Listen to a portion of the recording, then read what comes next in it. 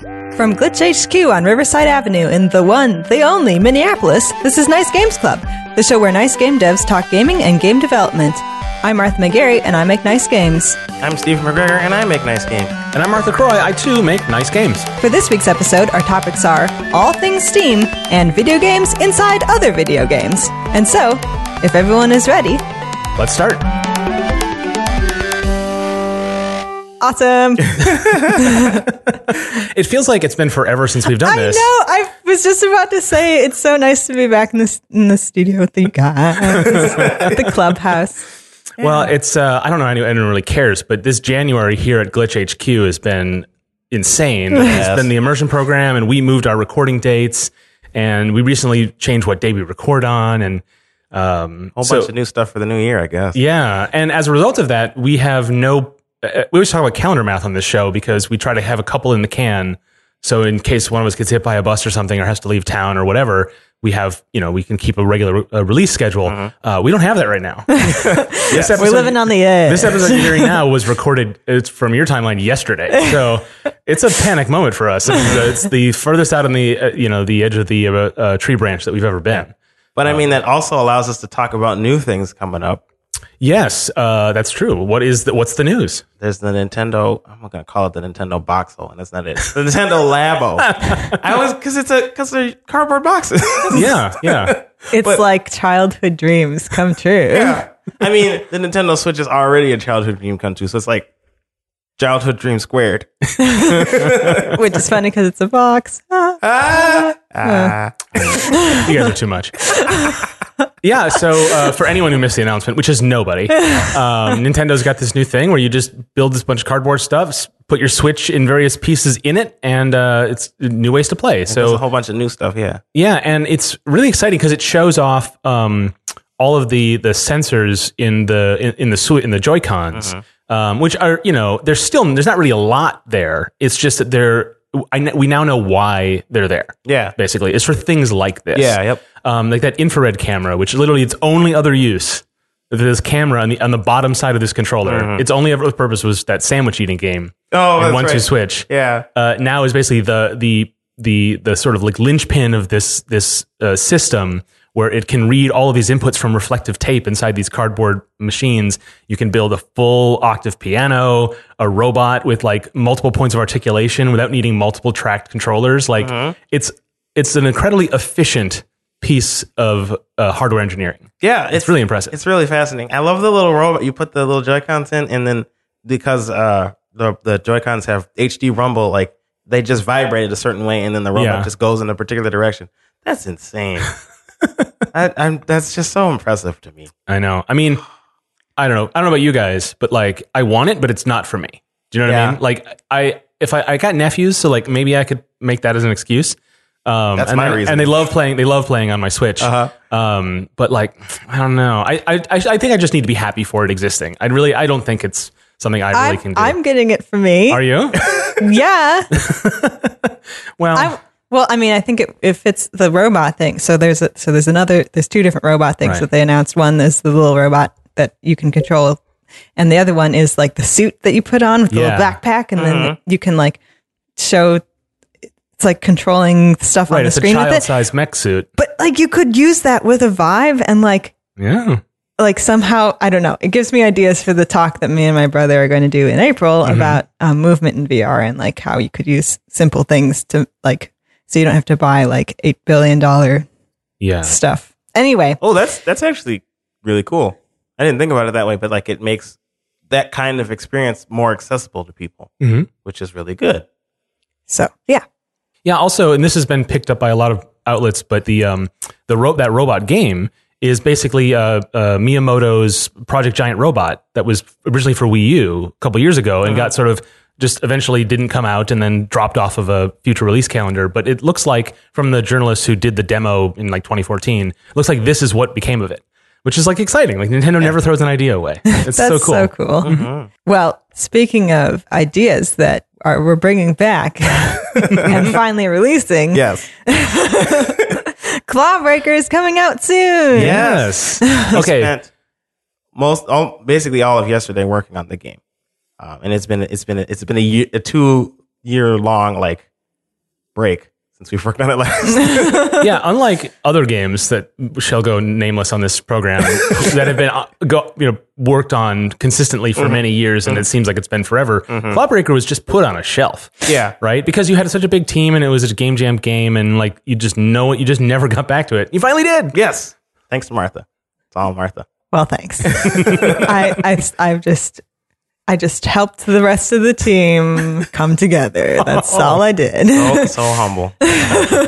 Well, you kept bringing it up, which is important because like we all knew it was a thing, but we all didn't want to put in the effort to do it. But you were the one who finally wrote on Slack, "Hey everybody, when are we meeting?" So literally because you kept bringing it up. Otherwise, I would have been like, "Well, it's done." I love the Herculean congratulations you guys are giving each other for like, yeah, but I sent the email, but you're the one who said hi to someone, and like, I mean, sometimes when things go unchecked for a long time, that is what it takes, and it feels like a big deal, and it's really great. I'm so excited for that to be out and for you guys. And really, you just spent yesterday with the team doing like final things, making a final build, building a website, and it's being put on Steam, and it'll be out soon. Yeah, Steam and itch. Yeah. Yes. What else we got at the top of the show? Global Game Jam is soon. Yes, it's this week. This upcoming week. That's right. It's pretty exciting. I don't know. Are you guys pumped for it? Yeah, I am. Yes. It's going to be so much fun. Well, Martha, you're going to do something interesting, right? Yeah. So I'm going to be doing mostly support during the jam. So I'm going to be set up in a room, and people can come ask their questions about Git. So if you have any problems with your repo, sharing your game, when you can come and if I don't know the answer, I'll help you figure it out. So yeah, it's gonna be cool. Also, there's a bunch of voice actors who are going to be showing up to the Minneapolis site to add their voices to games. And so I'm going to have some recording equipment to help them get their voice in your game. So nice. Start thinking about that because you want these actors are really cool. So. And also, we're going to try to get a couple of like on the spot interviews for people in the middle in media res. Yes. That we'll put on a future episode in a couple weeks. So people can hear kind of what it was like. We'll see how much of that we can manage while doing our own things. But it's like you were there. But if you listen to our GDC episodes last year, Martha did a bunch of interviews on the Train Jam, and we edited those into the episode. And that was I loved that you'd gotten all that, and it gave a real like context to that event, and it was such a joy to hear all those different people's perspectives. And so we're going to try to do the same thing here at Global Game Jam, and we'll see how we do. What else we got? Well, #Screenshot Saturday. I actually worked on my game. Whoa. Oh my goodness. Stop the presses. So I have a background for one scene and the characters there and 2 things you can click on, except something's broken because I don't know how to do it. So both the characters say both things when you click on one of the things. So they just talk over each other. Yes. Well, yeah, they just say, "That's my bed," and also, "Look at this magic potion" at the same time. Well, that's great. Well, we'll see if we can get that screenshot and put it in the show notes. Yeah. Huh? Yeah. I'll put it up, and then we can retweet it or something. I know I speak for everyone on the planet when I say we've been waiting for this, and so it's very exciting that you're really getting momentum on it. I know. The minute I told you, you like almost collapsed. So thanks, guys, for believing in me. Well, the other thing we have to do is hand the microphone over to our sports commentator on the show, Mortho. And now with sports. Hello, this is Mortho, talking to you about the Overwatch League. The Overwatch League are all pansies because they didn't assign any women to the team. Mortho is very upset about this. They're afraid of losing to a girl. That is the only reason they didn't. Okay, now back to you, Mark. Well, Mortho, before we let you go, that's terrible news. Mm-hmm. They had an amazing opportunity to change the world of esports to be more inclusive, and what did they do with it? Squandered it. Can they do anything about it? There are plenty of women athletes who are up to the challenge and ready to play, and the teams just didn't sign them. So to help it, the teams would just have to sign them. Okay, so it really is that simple. Yes. You know, it kind of always is like that simple, right? You want to come back here, Martha? Oh, hi. I'm back. You just missed Mortho. What? Oh my gosh. Yeah. We can never be in the same room at the same time, it seems.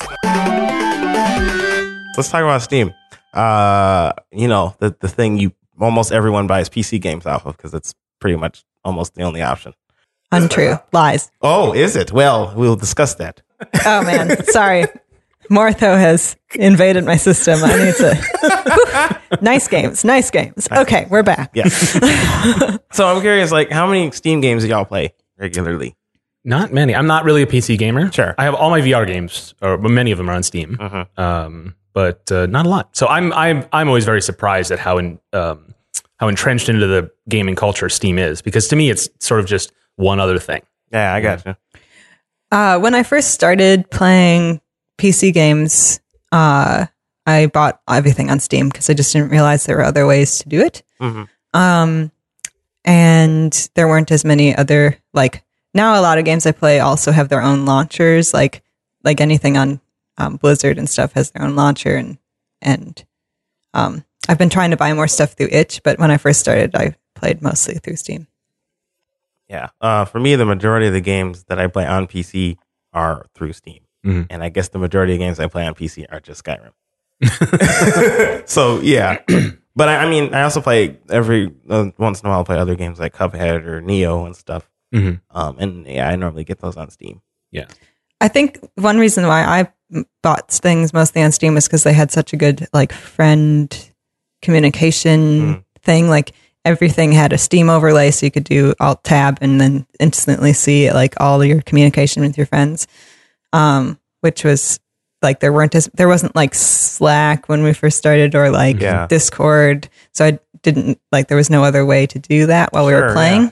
So yeah, I guess I've never been interested in the community aspects of Steam because I normally just play games by myself when I'm on PC, or on a couch or something. So I'm not really looking for a community. But I guess when I was buying games, I just didn't realize there were other options. Yeah. And most of the AAA games are sold off of Steam unless they have their own thing like Origin or the Blizzard one you were talking about. Mm-hmm. And even that is, pretty limited. Origin is where EA sells all of its games. Right. But it's only EA titles on that service, right? For the most part, I think, yeah. But then Ubisoft has Uplay, but you can still buy those games on Steam. Mm-hmm. And most people do, even though you could buy them from Uplay if you wanted to. I think there's even an option to get a Steam code. They're trying to have their own thing, but they're also cognizant of the fact that they can't take on the Goliath, Yeah.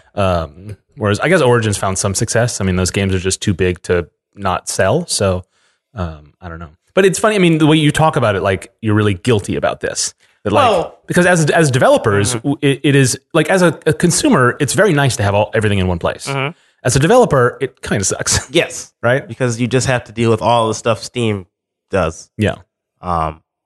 And there aren't any options if you don't want to deal with that unless you put it on itch or something. Mm-hmm. And that's hit or miss. What I've been finding is that Steam has such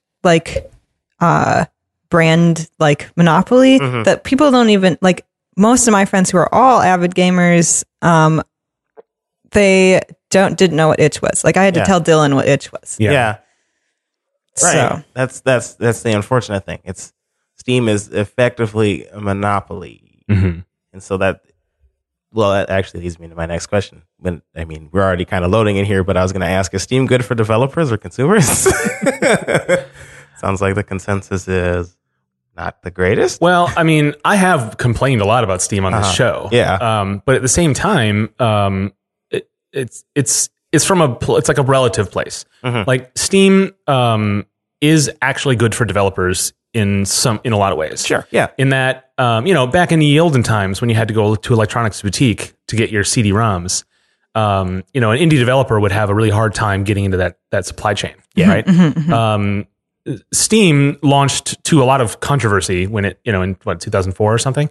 But it really made it okay to sell games online. Mm-hmm. Yeah. In a way that wasn't feasible or practical before that. Yeah, totally. And that is the reason the indie market can even have a chance. Yep. So it's important as we complain about it. And I do try to remind myself, Particularly because I've looked into the Steamworks API where you integrate Steam features into your games. Looking at it and thinking like, oh, these are all really cool features, and like, this makes, and like you were saying, Martha, about having the overlay and having that community and having those, like, what it brings to it is really good. It's just, I definitely have two minds about it because it's good in some ways and really terrible in others. In that your consumers, because they are so inured to Steam, expect you to cater to everything Steam offers and only that. And because I got a lot of comments on when I went through Greenlight, like, I can't wait to see different like Steam trading cards for this. I'm like, what is that even?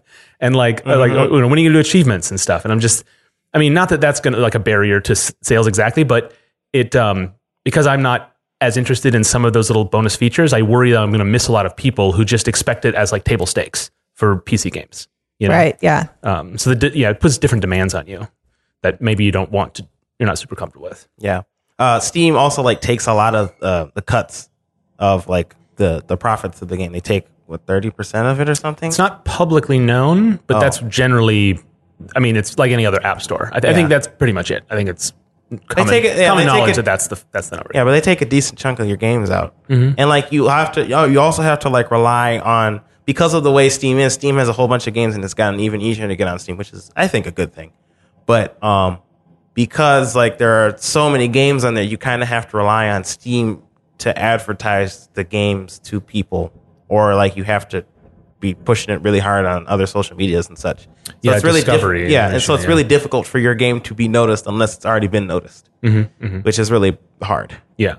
And, I mean, there's an argument that, like, without Steam, you'd still have to do all that. Yeah. But the thing about, and this is true for app stores as well, like, lots of mobile developers, it's not necessarily that the situation is so bad, it's that the expectations are so different from the reality. There used to be, I think the veil is lifted now, but there used to be this impression of, like, it's the distribution is handled and it will appear in categories and people can find it if they search related terms, and maybe if I get lucky, it'll be on like the featured page, and it doesn't actually give you any inbuilt benefits. You do get a chance at it, right? Like it is a real chance, and people have been featured, of course. But that expectation makes you sort of changes how you think about making sure that you do proper marketing and promotion and that kind of stuff, right? And Steam is just like that. You kind of think like, if it's on Steam, at least people can find it, but it's not really true. And that's not Steam's fault exactly, but that impression is given to developers. They could do better at looking at the searchability. Like even on a consumer side, it's hard to find. Like we were looking for games that looked like Clawbreaker or like that were like Clawbreaker when we were doing some research yesterday, and finding fighting games. Like just finding fighting games was difficult. Yeah, I feel like that shouldn't be difficult. You can't search for individual tags. Like you can click a tag that a game has on it, and then you can search for it through that way. So what I think we ended up doing is we went to like Divekick and then look for the tag and found fighting tag and then click tag. But you can't like type in fighting and then search for that in the tags. You have to do that roundabout way to do it, and that's not necessary.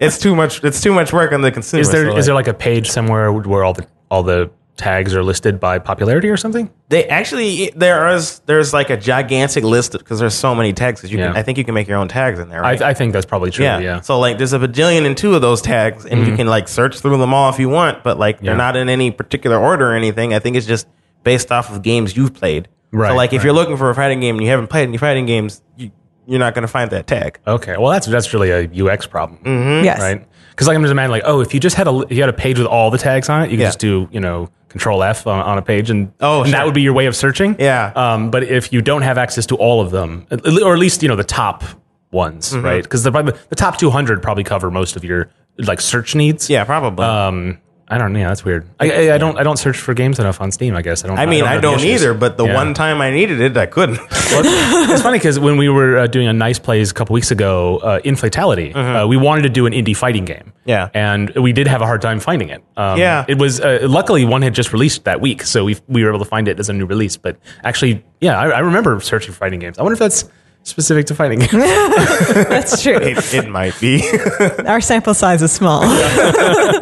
Still though, fix that. Yeah. I wanted to also talk about like Steam Direct versus Steam Greenlight. So I think we talked about the Steam Direct in the previous episode. But I did a topic on Direct when it came out. Yes. And we also talked to the Korths, who are making Verdant Skies, which is coming out real soon. Yes, it is. We'll put that in the show notes. We talked to them in our very second episode about Steam Greenlight. So we'll put all those if you want to listen to us go on about that. So Direct is now fully out in the world, and that's the system. And I haven't really heard a lot of reactions from developers on how it's going for them. It just seems kind of an uncontroversial thing now. I think, Martha, you did a lot of that stuff yesterday. You had to sign up in order to get it on Steam Direct, right? Yeah. For a Clawbreaker. For Clawbreaker, yeah. I mean, it seemed pretty straightforward. You had to have all this information to give them up front, like bank accounts and tax information and stuff like that. And you have to pay $100. But I feel like it was way more straightforward than let's make a campaign to make sure that people see our game, but they can't buy it, but they have to go on this thing, and hopefully we'll get it. Where this would be like, we just have to wait 30 days, and then we can. Then your game can be up. Yeah. And that's the one limitation to publishing is that waiting period, which is designed so that you maybe is it for first time publishers, or is it for every game? It seems like I was looking through the documentation. It looks like it says first few titles. Okay. I don't know what that means. That's kind of similar to how the messaging I got through once you get through Greenlight is like you're an approved developer at that point, which means your next game doesn't have to go through Greenlight, but still has to go through something, but they don't say what the something is. So, and I don't even know if that system is even in place anymore. Like because it's been a while since I've gone back at the back end because I have nothing to do with it yet. Because my game's not ready. I actually don't know what my status is. Like, am I an approved developer and do my future games have to go through Steam Direct? I know my Metro Nexus doesn't, but anyway, yeah. So I guess they're not being more clear than they were in the past. I'm not sure. Yeah, I suppose. I mean, the main benefit is though it's much easier to get on there. Yes. Yeah. But I guess like part of it is because you had that campaign, people were kind of excited about your game from the get-go. Whereas if you do Steam Direct, no one will know about your game. So you have to do you have to do a marketing campaign if you want the game to be successful regardless, right? Yeah, I think Greenlight was supposed to be this idea of like helping developers with a thing they would have had to do otherwise. But it conforms it to the Steam experience in a way. Yeah. Whereas like now, if you don't do that, your game won't be seen by anybody. So it goes. But if you do that, it will get seen by people as it was before. So it's just back in the hands of developers. Yeah, I guess so. Also, like I think the main purpose of Steam Greenlight was as a filter. So like, games that people didn't want on Steam wouldn't get voted up. Right. And the problem I think was the community of players. This is not a knock on them at all, but like they were not like excited about that responsibility. Yeah. And so there were the people who voted on Greenlight it was a very small part of the Steam audience, and they had their own sort of rules. Yeah. Like it became kind of this weird insular community that had standards different from what Steam intended, and Steam never policed that system. Yes. They never enforced that thing, and they always kept secret how the metrics worked. Yeah. And like every Valve product, they build this big enormous thing and then don't maintain it at all, and leave other people to like manage it and figure out how it works and make it successful. Another consequence of Steam Greenlight was that because there was a filter and that filter was built on based off the community, there were games that like didn't seem like Steam games, quotes. Yeah. Like maybe games that maybe were ported from mobile or something, or maybe games that are like supposed to be relaxing. They're not super action packed or whatever. Yeah. A lot of those games, I know there were people in the community who had tried to release those kinds of games, and they got like downvoted or commented negative comments on it and stuff such because of the way it looked.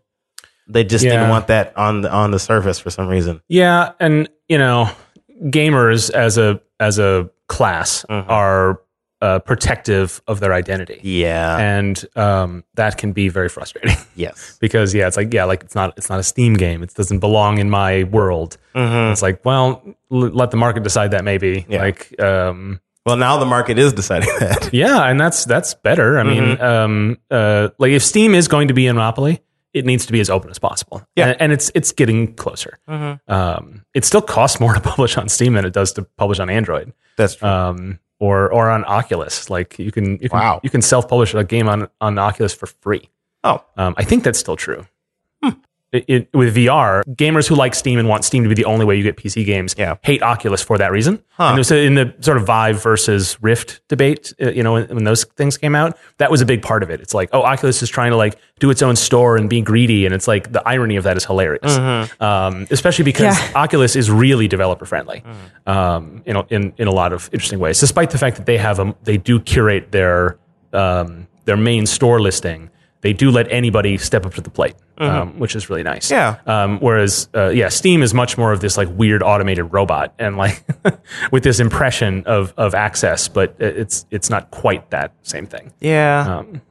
I don't know. But we talked about this when we talked about Steam Direct. Like $100 isn't the worst. No, that's like, that's accessible. And I think the money is really just to tell Steam that like you mean business. Right. But not like you mean a whole bunch of business. You just mean, I'm trying to release a game and I'm serious about it. So here's some money. If you sell $1,000, you get the $100 back. Yes, that's true. Oh, that's right. Okay. All right.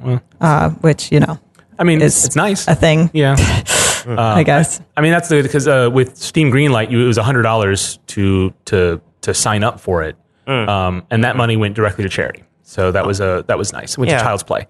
Okay. So that was also an access thing, but they made it very clear up front that like they're not trying to make money off of people's failed Greenlight attempts. Yeah.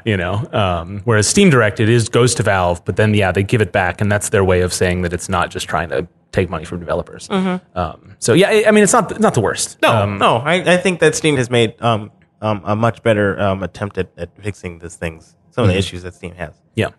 Steam sales though.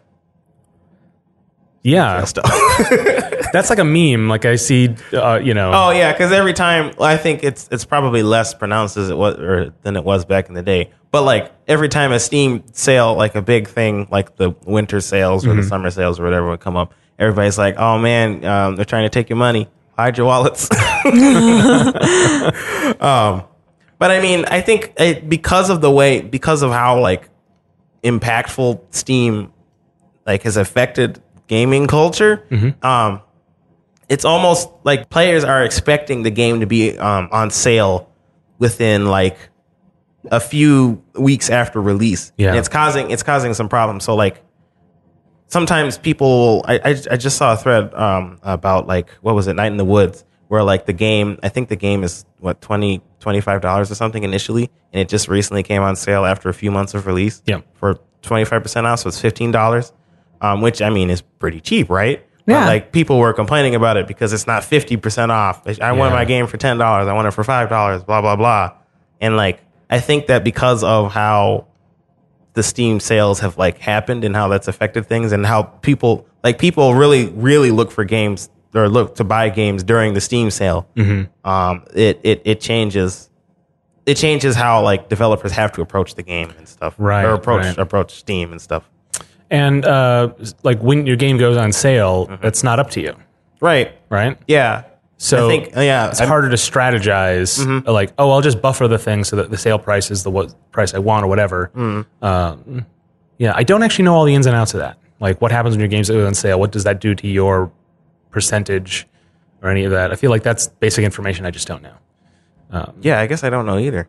I just know that it's like affected how people approach it and how like the gamers will like complain about this game not being on sale after a month of release. Yeah. Which like that was never the case in the past, but now that Steam is a thing and Steam sales are regularly a thing. Yeah. It's caused some controversy there. Yeah, I mean, as a developer, it's kind of exciting to think that there are people who are just waiting to spend money on games, even if they know they don't have time for it. I'm like, great, put me in that pot. Yeah. But yeah, that expectation, that culture it feels volatile and a little scary.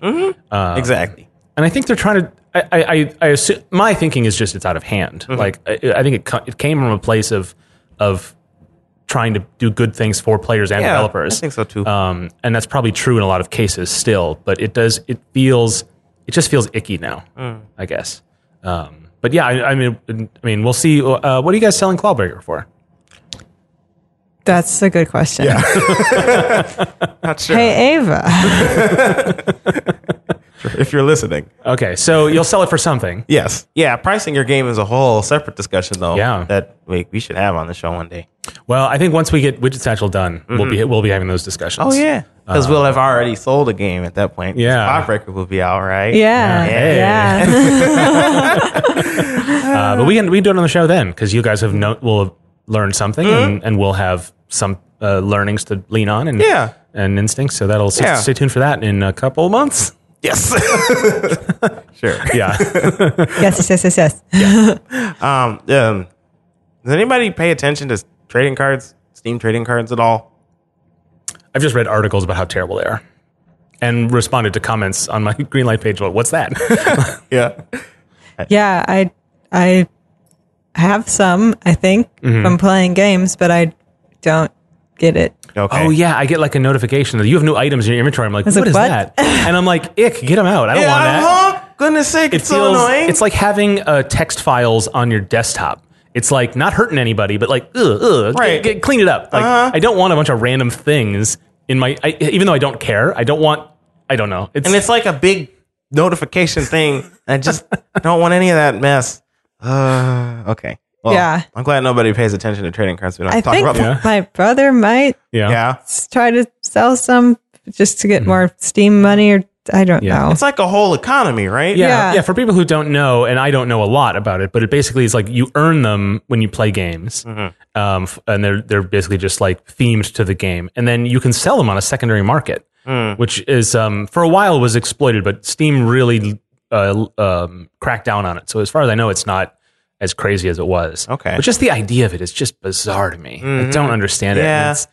And it's just one of those things that like, well, I guess I'm not really like I'm not. It alienates me from gamer culture because I feel like I just don't understand it. Not necessarily a bad thing to be alienated from gamer culture. No, but at the same time, like, why? Like, why? Yeah, I don't understand it. It just happened one day. Yeah. And I was like, okay.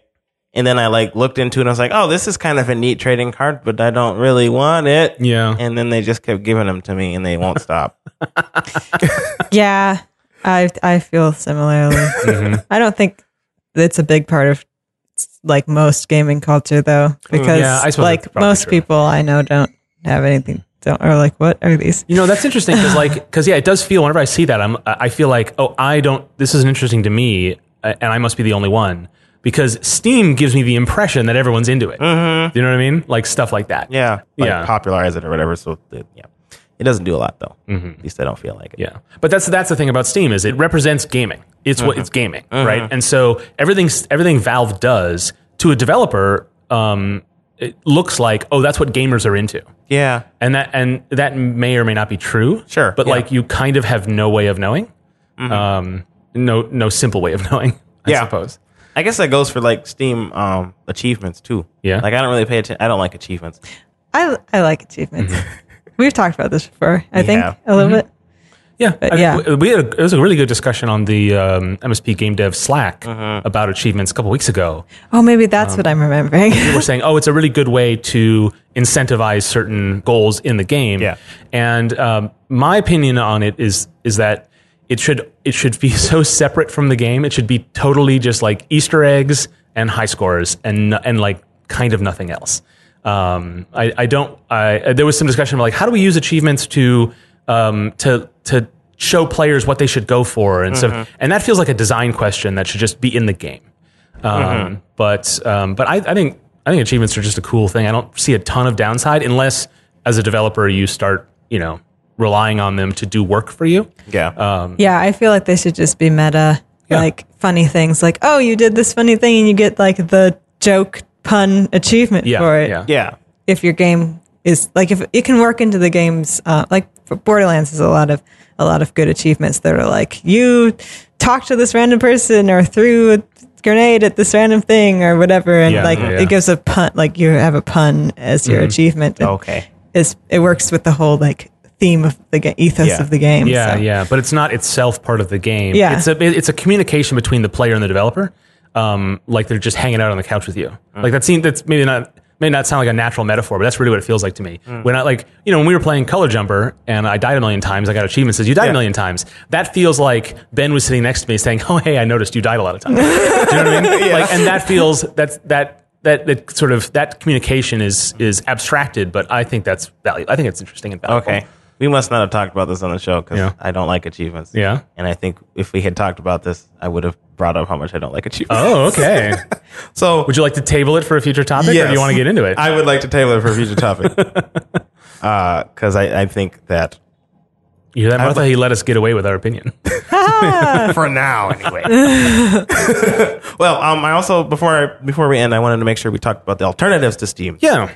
Because there are other ways to spend your money on games aside from just Steam, and physical games too. But no, don't go to GameStop. Come on, man! They're a dying business. They need your love. Okay.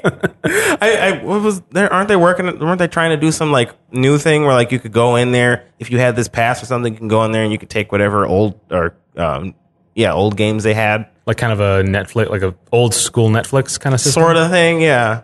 I remember hearing about that. I think they like canceled on it immediately though because people were abusing it. I can't remember. Yeah. But anyways, alternatives. There's itch.io. A lot of like indie games are on there. Yeah. Like not big games. There are a lot of small games on there, and there are a lot of obscure games on there, but like cool games too. Mm-hmm. And obscure games can be cool. so that's another opportunity. Good Old Games. I think they have a lot of older games. So games that you don't normally have access to anymore that used to be on PC all the time. Yeah, they had I bought Alpha Centauri again from them, and they also have the Titanic point and click that my family used to play, which is so great with Vlad and the fencing minigame. Yeah, they're great. Yeah, for sure.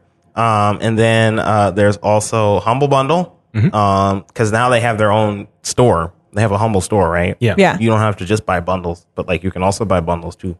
And some of those proceeds go to charity and such. So that's good. Too. And then I heard about this new thing that's coming out soon TM, called Robot Cash. Some details on it, like the developers get 95% of the profits, and games can be resold to other players, other people on Robot Cash. So like you can, if you buy a game and you're like, oh man, this game sucks, you can sell it to somebody else and maybe they won't think it sucks, and like the developers get a cut of those profits too. So like it seems like overall this is really good for devs. That sounds awesome. Yeah. And even it could be like, hey, I've finished this game and I'm never going to play it again. Like there's a bunch of story games that I've played that I will not be playing again. And it'd be cool to like, hey, here, have this copy. And then if the devs get part of that too, that'd be really cool. Right. Yeah. I think that's really good. As a dev, I would love that. That sounds great. And as a player, if it's a discounted price, that just feels the same, right, as a used copy or whatever. Yeah. But as a consumer advocate, it makes me a little nervous because that's licensing. That's not. I mean, as much as I'm more sympathetic to the dev side of this whole situation, sure, something about selling someone's something that belongs to you and that its original manufacturer gets a cut of that. That seems kind of wrong to me. That's also true. Yeah, I didn't even think about that. But there is a difference between, because digital goods are essentially licensed to the user, right? You pay for access. That's the legal setup for it. Yeah. So this fits within that framework. But at the same time, like if I wanted to sell my old copy of like Little Big Planet to somebody, it's like, give me $5, here it is. Like there's no reason Sony needs to be involved in that. Yeah, that's true. That's fair. I didn't even think about that. Yeah, there are so many different angles to these things. And there's not one right or wrong way to do it. It's just that like there are certain expectations change over time, and what and like maybe this is required so that the market can be healthy, so to support developers. So that doesn't make it right or wrong. It just makes it like different from how it's done in other ways. Sure. That's why like GameStop isn't all evil, because like it is mostly evil, but there's a little good. Yeah, but there's different ways to handle a lot of these things, and so well, it's just like the whole thing when the newest Xbox One and PS4 came out. Yeah, there was the whole thing where Xbox was like, we're not going to let you play games that have we like aren't licensed to you or what? Like, right? It was something about well, originally their plan was or whatever. Yeah, their plan was that you would buy a game, put it in your system, install it, and then you could throw the disc away. And so you could have digital games, but from a physical store. It was a good idea, but the consequence of that was that the disc, they had to find a way so that the disc couldn't just be copied to 30 people's Xboxes. And I think people didn't like that because it precluded that idea of selling used games, which for console players, it's a very common thing to sell every game you own back to GameStop or Best Buy or wherever to fund future games. That's part of being a console gamer. Yeah. PC gamers just do Steam sales. It's a different way, right? And so I remember when that happened and thinking like, well, I don't really sell my games, so part of me was like, I could live with a system like that, even though I didn't like it either. But there was so much backlash. They were just like, never mind. We will not develop that feature. And then they just gave up on even solving that problem. Yeah. Which is sort of a sad thing. Yeah. I mean, I guess the Xbox One isn't doing so hot either way right now. So. Well, and that part of that initial backlash, like that was a speed bump that started that generation. Yeah, that's true. They literally announced that, and then Sony got to make their announcement like the next press conference was theirs, and they're like, wow. Was it like the same day at E3 or something? Like, we're not doing that still. No, they did a really good job of like taking advantage of those stumbles. Yeah. In a way that was like fun. Like they did. Yeah, they did. Like sort of Microsoft. It's what happened to Sony did the same thing when they announced the PlayStation 3 after the gangbuster success of PlayStation 2. They're like, we have these customers forever. They'll never leave us. We can do whatever we want. Yeah. And then 360 swooped in and stole all those customers. And then they got some hubris and, and it just goes back and forth. So yeah, it does. Meanwhile, Nintendo. Sell you cardboard boxes. And make all the money. Yeah, as a developer, consoles are interesting because certainly as an indie developer, you're not going to get through retail channels. But even then, you need to be licensed by the platform holder.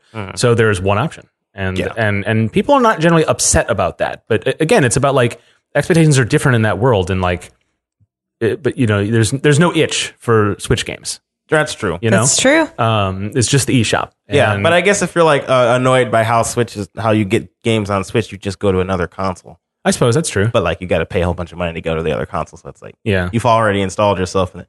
Yeah, I guess that's a whole other thing. I'm a lifelong lover of all things Nintendo, and I think they make a lot of good moves that are both dev friendly and consumer friendly. But I'm also a believer in open architecture, and so when I complain about Steam, it does strike me that like it's kind of hypocritical because like Nintendo's that same way, Sony's that same way, like. A PC is just a console that crashes more often. Like kind of to users is really what it is. That's accurate. So why shouldn't it operate that way? I suppose. I don't know. There's no real like hard answers ideologically to a lot of these questions. Even this is where Charles would swoop in and say, "Well, there's that Windows Store." Yeah, I will say actually the Windows 10 store is getting a lot better. And for games especially. Unity has a great UWP, Windows Universal App platform distribution method. And they've been putting a lot of VR games on that store. And it's anything that's on there that's also on Xbox has crossplay. Yeah, that's right. I have a copy of Cuphead for PC because I bought it on Xbox. I didn't realize that at first. I'm like, oh, that's cool, right? Yeah. So it's still a joke, but like it's substantively a better experience than it ever has been.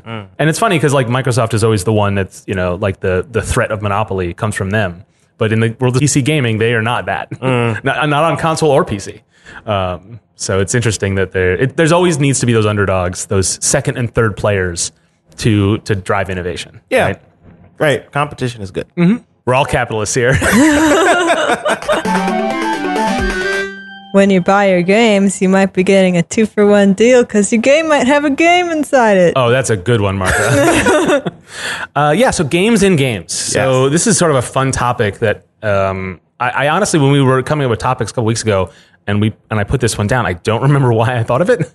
And then I was doing some research on it the other day, and I still don't remember why I thought of it. But now I'm happy we're doing it. Yeah. But I just wanted to go through a couple of examples of times when like a wholly separate game is inside of another one. A lot of times this can just be Easter eggs. So it's very frequently like an old version of a game in a new in like a sequel or a game 20 years later, or whatever. So a couple of examples. Famously, Maniac Mansion is emulated inside of Day of the Tentacle, which is its sort of spiritual successor. Yep.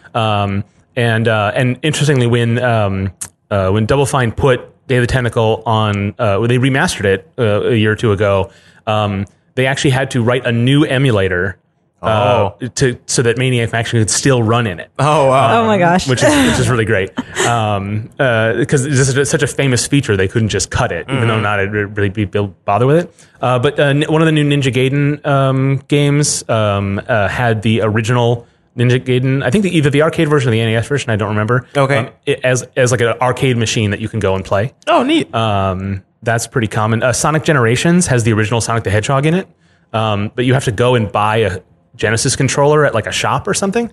So like these are always really fun ways, and they then be kind of meta. And of course, Animal Crossing is a great example. Oh yeah, it's got a whole bunch of old Nintendo games in it. Yeah, the one for GameCube had some of those games never appeared on Virtual Console either. Yeah, it's like the only way you could play them emulated officially was on a GameCube copy. Oh my gosh! So you need a GameCube emulator to play the Animal Crossing, so you can emulate the.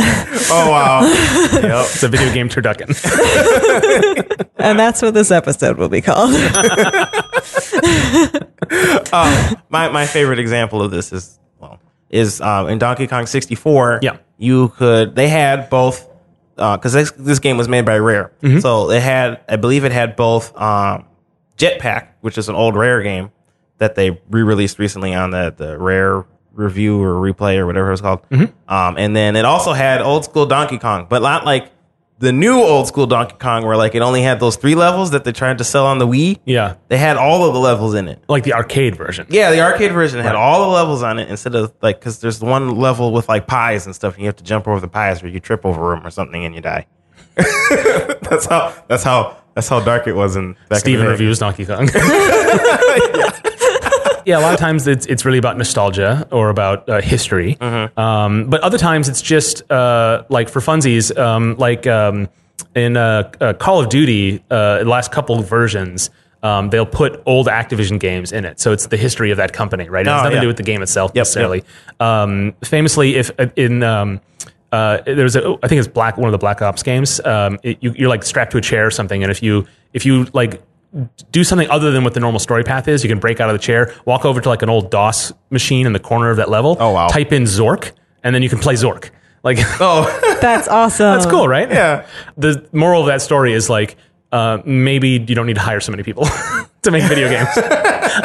Maybe you have a little bit too much time in your hands, Activision. Yeah. I don't know, but that's really cool. Yeah, I know there's a in the second most recent Uncharted 4. There's a period of time where Drake is playing with the other person, and they're playing Crash Bandicoot. The other person. I can't remember their names. I just remember Drake because his name is in like 3 of the games in the title. But you can play he play Crash Bandicoot, and he's like terrible at it, and the other person is making jokes at him. Right, so, and Crash Bandicoot is a game developed by Naughty Dog, which developed Uncharted. And that's really interesting. I do want to talk about that one in particular a little bit later too. Oh, okay. Because it has like a really interesting story implication. Yeah. But a couple of the really fun examples are games that are like hidden in the code that aren't necessarily meant to, they're not part of they're not like an Easter egg, they're just hidden in there. And so the most famous ones of these are in Microsoft Excel.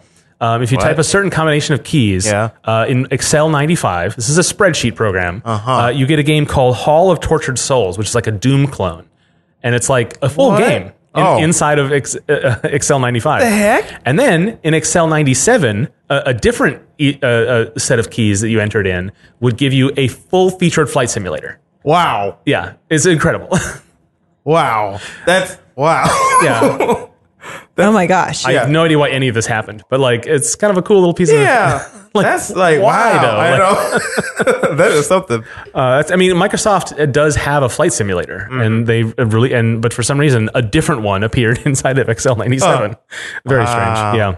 That's cool. I really want to load it up on an emulator and play that just to see what it was. Like how Easter eggy was it, or was it really a full gameplay experience? Nice plays Excel. We should do that. Oh my gosh. Put a pin in that. Okay. A couple of the really hidden ones that are not actually meant to be found by anybody. They're just like vestigial in the code. In GoldenEye, GoldenEye 007. It had a ZX Spectrum emulator. ZX Spectrum was a European PC platform, and it had a game called Saberwolf in it, and there was no rights to that at all. It was just Rare was developing an emulator for Nintendo 64, and it just happened to be in that project for some reason. Like there was some someone shared library. Someone forgot to do a git ignore for it. That's exactly what it was. Basically, they forgot to remove it, and so it ended up shipping inside there. So there's actually an emulator officially released on Nintendo 64, which is very strange. Nice. I find that really interesting, and I would love to like I was looking, and there's not a ton of examples of those because they're pretty hard to find.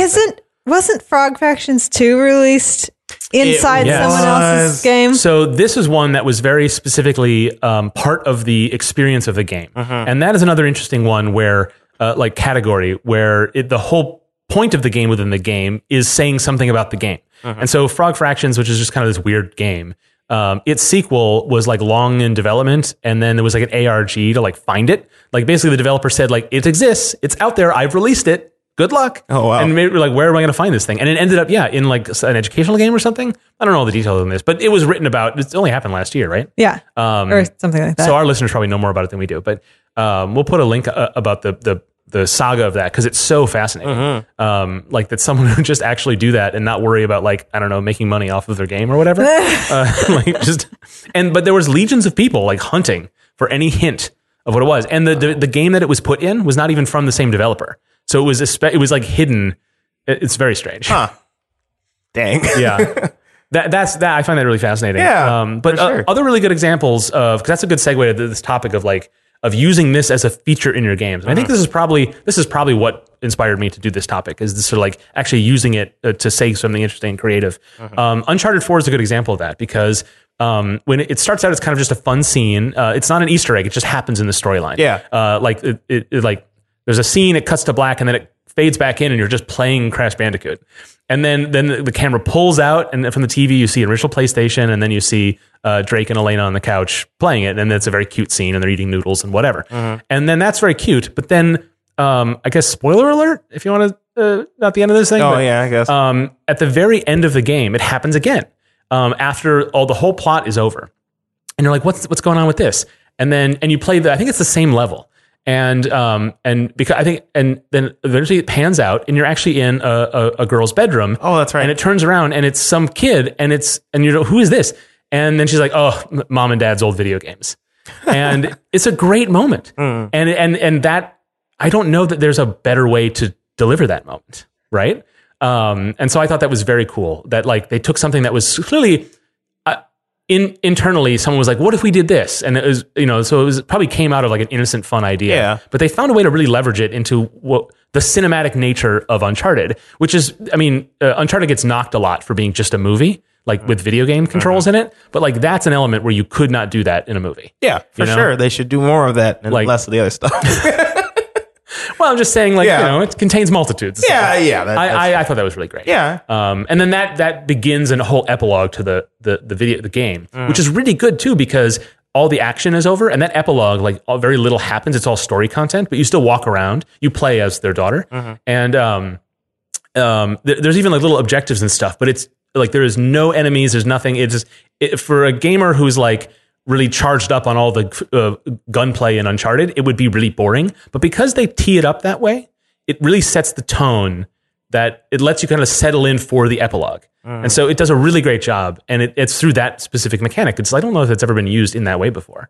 I really love that. Admittedly, Uncharted 4 did some good things with this gameplay that I like. He reluctantly admits. Yes. There are a lot of bad things, though. Yeah. Another really good recent one is Wolfenstein 2, the New Colossus, which is a pretty interesting game in that it really is leverages its sort of classic Wolfenstein 3D roots, but also is a modern a game that tells a very modern story about fascism and about resistance, and it's really good in that way. But one of the things it does is you can play a game called Wolfstone 3D in like a bar or something, and it's basically an emulated version of Wolfenstein 3D, but it's inverse propaganda. So you play as an innocent Nazi soldier surrounded by like terrible resistance fighters. Oh, wow. And in the end, the battle, instead of like Hitler with a machine gun like it is in the original game, you fight like it's probably the main character or something like that. But I think that's really interesting commentary because it leverages the player's understanding of Wolfenstein, but it's sort of maybe it's a piece of blunt sort of propaganda satire. It's not that that complicated, but because it's a twist on something that we know that is in fact propaganda. Right, like Wolfenstein 3D is like, I mean, it takes out the not controversial opinion that Nazis are bad and you should hurt them, but it is actually propaganda in a way, in its literal definition. Yeah, and so turning that on its head, I think, is a really interesting way of looking at like how pop culture works in society, and how for good or ill. I find that really fascinating. And again, I don't know how into that sort of like. The social sciences they were thinking when they were doing that, or just thinking like, oh, wouldn't this be cool to turn it on its head? But stuff like that is fascinating to me, and I think gaming has an ability to do that because gaming has a history now. Yeah, it's been around for long enough, and so we can say more things using that as a canvas. And I think that's really exciting. That is. So that's another interesting category, and probably my favorite. But the third one is just like mini games, right? Like this is not. That is, since time immemorial, when you in any game where you could just like play, you can go bowling with a character or something. Grand Theft Auto has a ton of these, of course. Most open world games have mini games in them because open world games are boring. And so, whoa, nice games, Mark. I know. Nice games, but they tend to be stuffed with these things that are just content padding. Assassin's Creed is loaded. How often did you play Zelda? How long did you play? Okay, let's just. Yeah, but okay. What about Mario? I think I remember you bragging a little bit about Mario. Yeah, but it's not the same thing. I'm talking about like. Right. I mean, like the. Just because they have Nintendo characters in them. Yes, that's the reason. We're just teasing you. No, I totally feel. No, but Zelda has mini games. Yeah, right? It does, and they're all terrible. They're really boring, and I don't like them. Okay, well, there it is. But that's a really common thing to pad out content or to make more interesting things. And Grand Theft Auto does that. All the Ubisoft games do that. And some of them are interesting. Most of them are not. I don't know. Maybe I'm coming at this from a position, obviously. But do you guys have any examples of things that was really good? Well, no, I didn't think so.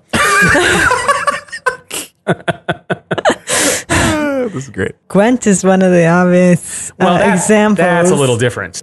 Like you have a quote from Dylan on this, right? Yes. He says, Gwent is such a good game. It made me stop playing the best game ever made to play it. Wow.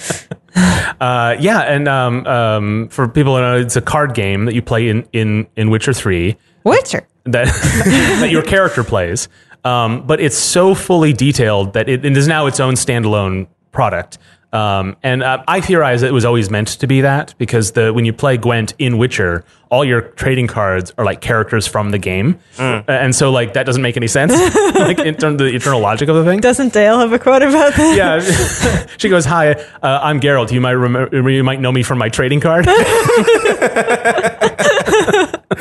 Yeah, Dale plays Gwent all the time in Witcher. But claims to hate it. I think she just does it so she can get money because she's really good at it. But she just complains about it all the time, which is another problem with those kind of mini games. Is like they tend to be like ways to farm resources. Yeah. So you have to play another game in order to get resources in the game you're actually trying to play. Yeah, that's why I played checkers in Assassin's Creed because I am ace at checkers. I'm so good. Nice. I really am, and I don't. Yeah. There's no reason to brag about it, but I'm super good at it, and so I can beat any computer at checkers, and so it's like, oh yeah, I'll bet all the money I have, no problem. And so the problem is like every move is like, so like it took forever to actually play a game of checkers in that game. Because like when maybe I'm jumping a gun a bit, but like when you're making a game in a game, the main focus is the main game. So like these other mini games, you're not going to put a lot of time in it. So like that feel stuff where the checkered pieces move really slow, you're not going to put a lot of focus on that. They tend to be really janky, and that's why Gwent is a really interesting exception because like they clearly like put a bunch of people on it, and gave it a lot of love. Whereas most of the time, and that's that.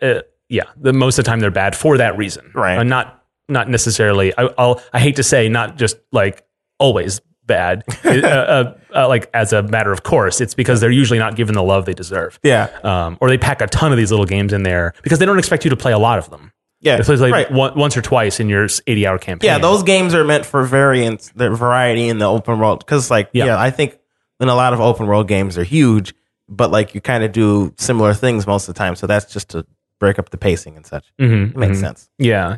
There's also really fun mini games you can play, like Spy Fox, Spy Watch games, where it's just, well, they're basically clones of existing old games. So like there's one that looks like Asteroids, I think is the original name, and there's one that's like single player Vengeance, basically. Little Happy Fun Sub. Little Happy Fun Sub. Why isn't Vengeance called that? we heard about this game beforehand. Yeah, a lot of times the mini games like that, the games the character plays, tends to be like clones of like classic games that have no IP attached to them, no copyright problems. So like Breakout or Asteroids or Tetris. Games that like are recognizably something, but the rights holder would have a hard time suing you over. That's pretty common as well. Another thing you can do in one of the Spy Fox games is play Go Fish, and I know that me and my brother would play that game just so we could go play Go Fish against the pig. And yeah, I don't know. I thought those ones were pretty fun because, like, I don't know. Even though those weren't open world games, but it was. I think a lot of point and clicks also have mini games in them. Yeah, right. Because the gameplay is so. I say this with love, but it's monotonous. It's very like regimented and samey that I think the developers even get stir crazy and like let's have something else in here. And so the instinct is pretty strong for that to happen in those things. So what mini games are going to be in your point and click, Martha? Well, I can't give you Vengeance. I'm sorry. Lol. No, I think I've been thinking about having some sort of like learn Korean letters. Oh, cool. Mini game thing, but I'm not sure yet. Yeah. Like sort of tracing outlines and kind of matching to it. That's really cool. Or like part of the game is like having a costume for the festival thing. And so like being able to design your own little costume would be cool too. Oh, and then that follows you through? Yeah. I like that. Oh, yeah. See, those are like alternate mechanics that come off as mini games, but are really part of the main thing. And that's another way of really like having it matter and having it be part of the whole experience. So I love stuff like that. That's really cool. Yeah. So I don't know. The thing with the topic like this is you can just rattle off a lot of examples because there's so much fun ones. There's Mario Party. Well, yeah, I suppose. Minigame collections is different because you wanted to talk about WarioWare. Yes. And I'm like, I don't know why I want to talk about WarioWare so much. You just like WarioWare. I do. Yeah. It's fun. But that's not the same thing. Yeah. When we do our thing on mini games, like just purely mini games, okay, we can revisit. Can I ask the distinction between games and mini games? Right. It's a difference between parent-child relationship and sibling relationship. Okay. That's pretty accurate. You didn't expect me to have something so quick, did you? I came prepared. Rated and outplayed. I think the last thing that really I want to talk about is how things like this really add to the sort of tone of an experience. Yeah. So the one example I have for this is in Mario Maker, which has a lot of callbacks to Mario Paint, which is another sort of creative thing from Nintendo. A lot of the iconography is from Mario Paint. And they also include this sort of secret fly swatter game. Which a lot of people have done in Mario Maker and comes from Mario Paint. Yep. And that does two things. Again, it's about this sort of history and lineage, but it's not emulated or anything. It's just a new version of that.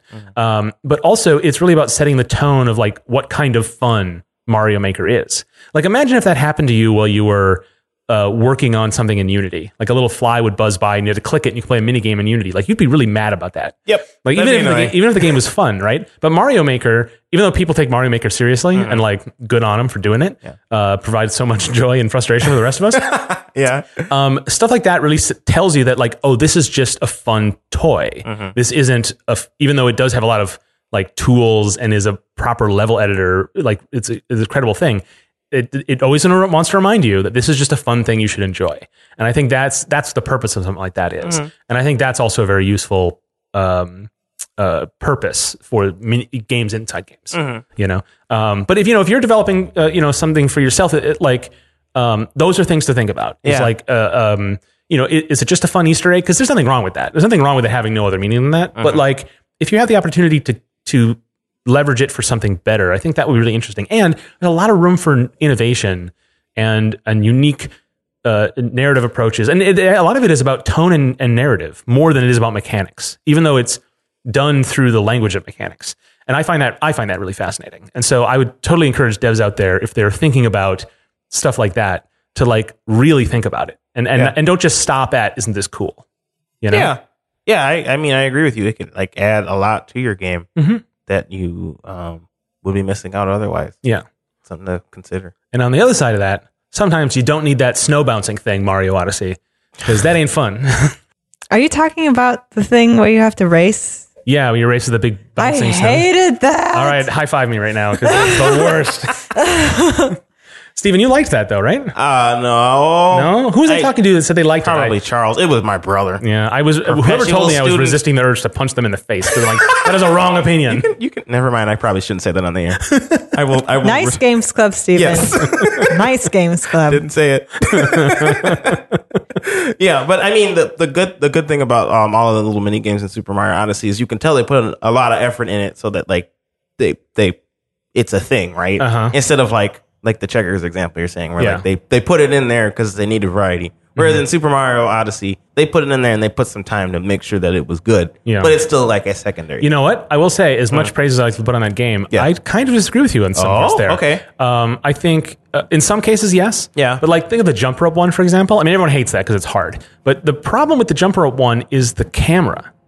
I'm always fiddling with the camera to get a good view, and it's just you can put the camera anywhere. Yeah, you can put the camera in a position in the jump rope challenge where it blocks your view of Mario jumping. Oh yeah, it's a thing you can do. Yeah, that's very un-Nintendo to like allow that to happen because you can't move. You're locked into a position. So why doesn't it like put the camera in the best place? Yeah, that's fair. That was the most frustration I had with it because the first time I did that one in the story, I got 80. And I'm like, oh great, and then the guy goes, maybe get 100. I'm like, oh, it doesn't sound like that hard. Maybe I'll try a couple times. I'm not, but then I couldn't get past 20 after that, and I don't know what it was that first time. It's because I didn't have the expectation of it being hard or something like that. Maybe. So that really turned me off to ever trying it again. But then when I finally did beat it, like it was just a stupid slog of like because I was 100%ing that game, so it's the only reason I even did it. But it was like getting that camera in the right place, and then in the middle of jumping, realizing, oh, you know what, I can move this camera, but I can't because my thumb is busy. And that was not, I think that was a bad experience. And that's apart from how difficult and frustrating it was, is that the presentation wasn't totally up to snuff. And Odyssey isn't, it's not flawless. I mean, they didn't make them perfect, but like... You just said they did. I didn't say they made them perfect. I said that they put some effort into them. I'm just saying. Yeah. But I mean, again, like I said before, like these are secondary things. So you're not going to put they put all their effort in the jumping parts. And the capture. Right, and that's exactly it. Is that when you're doing a mini game like this, it's hard as a developer to understand how the player will engage with it because you are constantly thinking of it as a secondary thing or whatever, not a big deal. And so I think it's harder to play test those things, and even Nintendo suffers a little bit from that. Sure, right? I don't disagree. Okay. Mark was right. Oh, I mean that's gonna be my ringtone from now on. Take it. That's our show. If you haven't already, subscribe to Nice Games Club in your favorite podcast app and be sure to give it a good review if you liked it or are nice like us. We really do need to know you're out there, so leave a review and tell all your friends too. And fill out our feedback form, which is nicegames.club/feedback. Thank you, Steven. We also want to hear directly from you, so follow us on Twitter and all the other things at Nice Games Club. Let us know how we're doing, send us your topics, and ask us your questions. Lastly, you can find more about the show and your nice host, as well as get all the links and notes from this and other episodes at nicegames.club. So, until we start again, remember to play nice and make nice.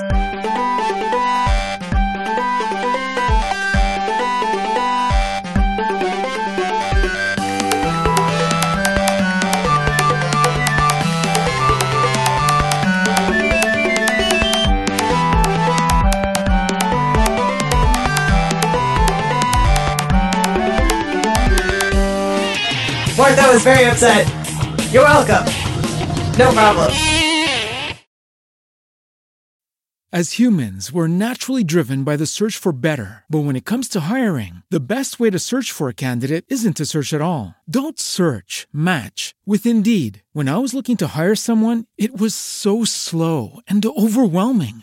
I wish I had used Indeed. If you need to hire, you need Indeed. Indeed is your matching and hiring platform with over 350 million global monthly visitors, according to Indeed data, and a matching engine that helps you find quality candidates fast. Ditch the busy work. Use Indeed for scheduling, screening, and messaging so you can connect with candidates faster. And Indeed doesn't just help you hire faster. 93% of employers agree Indeed delivers the highest quality matches compared to other job sites, according to a recent Indeed survey. And listeners of this show will get a $75 sponsored job credit to get your jobs more visibility at Indeed.com/podcast. That's Indeed.com/podcast. Terms and conditions apply.